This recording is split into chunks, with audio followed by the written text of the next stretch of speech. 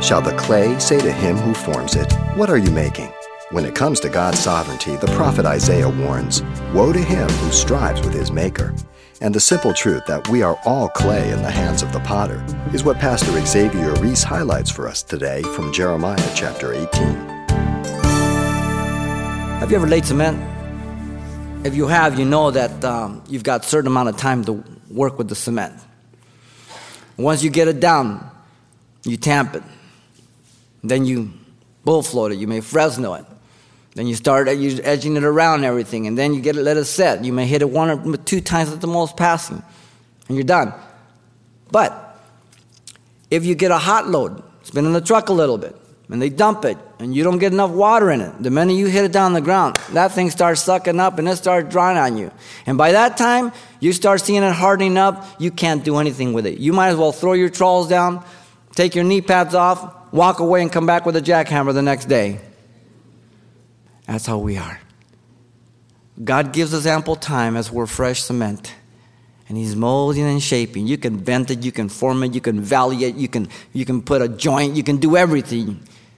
But once it starts setting up, there's nothing you can do. Now the fault is not of the cement finisher. It's the cement.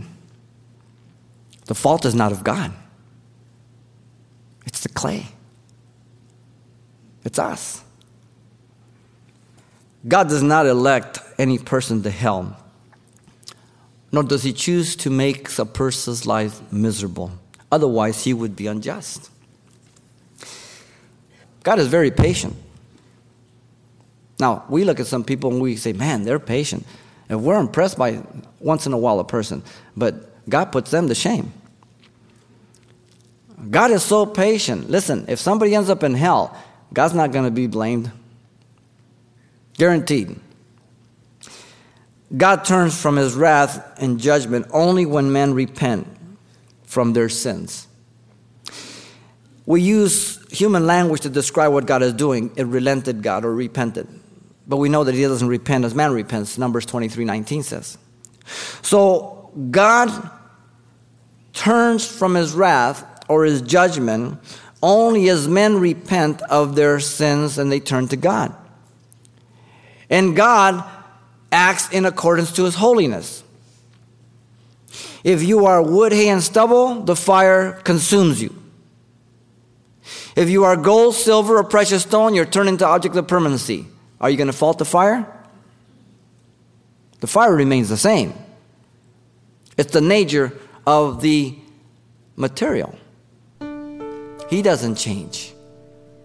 He acts in according to his holiness, whether you are in agreement with him or against him. Are you clay in the hands of the potter? Or are you cement that's already set up? The choice is yours. You've been listening to Simple Truths with Pastor Xavier Reese of Calvary Chapel, Pasadena, a daily devotional of the enriching and precious truths found in God's Word. We appreciate you listening each weekday at this time and trust this is just part of your commitment to better know the Word of God. For more on the other ministries at Calvary Chapel, Pasadena, visit our website at calvarychapelpasadena.com.